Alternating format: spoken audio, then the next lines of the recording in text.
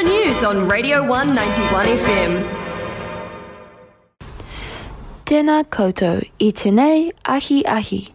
This is the Radio 1 Te Reo Irirangi Kotahi news for Rāmere, Friday the 19th of August.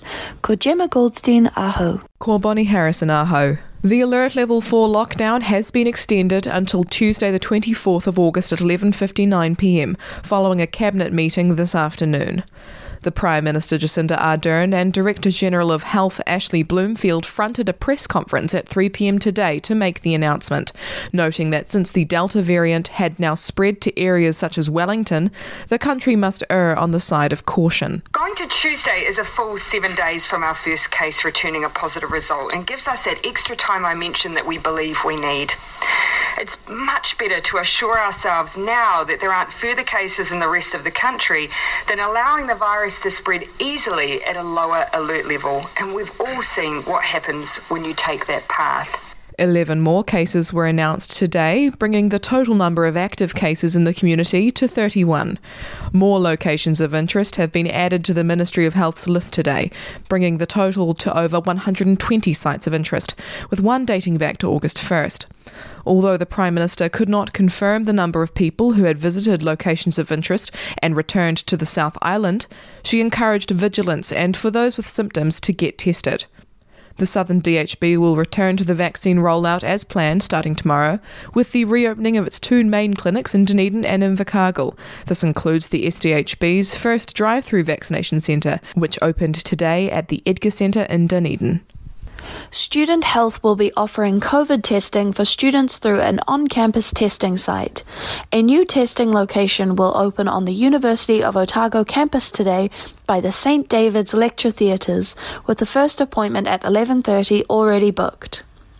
This comes after Dr. Ashley Bloomfield stated yesterday during the press conference that student health clinics should be open for testing to meet the needs of students, a population that largely do not own their own cars for drive-through vaccinations. I guess the key thing I will check and come back on is whether student health is still open and doing testing, because as you saw from what I said earlier on, most of the testing, the majority of the testing across Auckland is still being done in general practices and urgent care clinics and so on. I'll assume student health is one of those. Sir Michael Cullen has passed away from advanced lung cancer. Sir Michael Cullen served as the Finance Minister and Deputy Prime Minister under Helen Clark's Prime Ministership from 2002 to 2008. Jacinda Ardern responded to the loss this morning on Instagram, writing that he was fiercely intelligent and hugely funny, and that she will miss him terribly.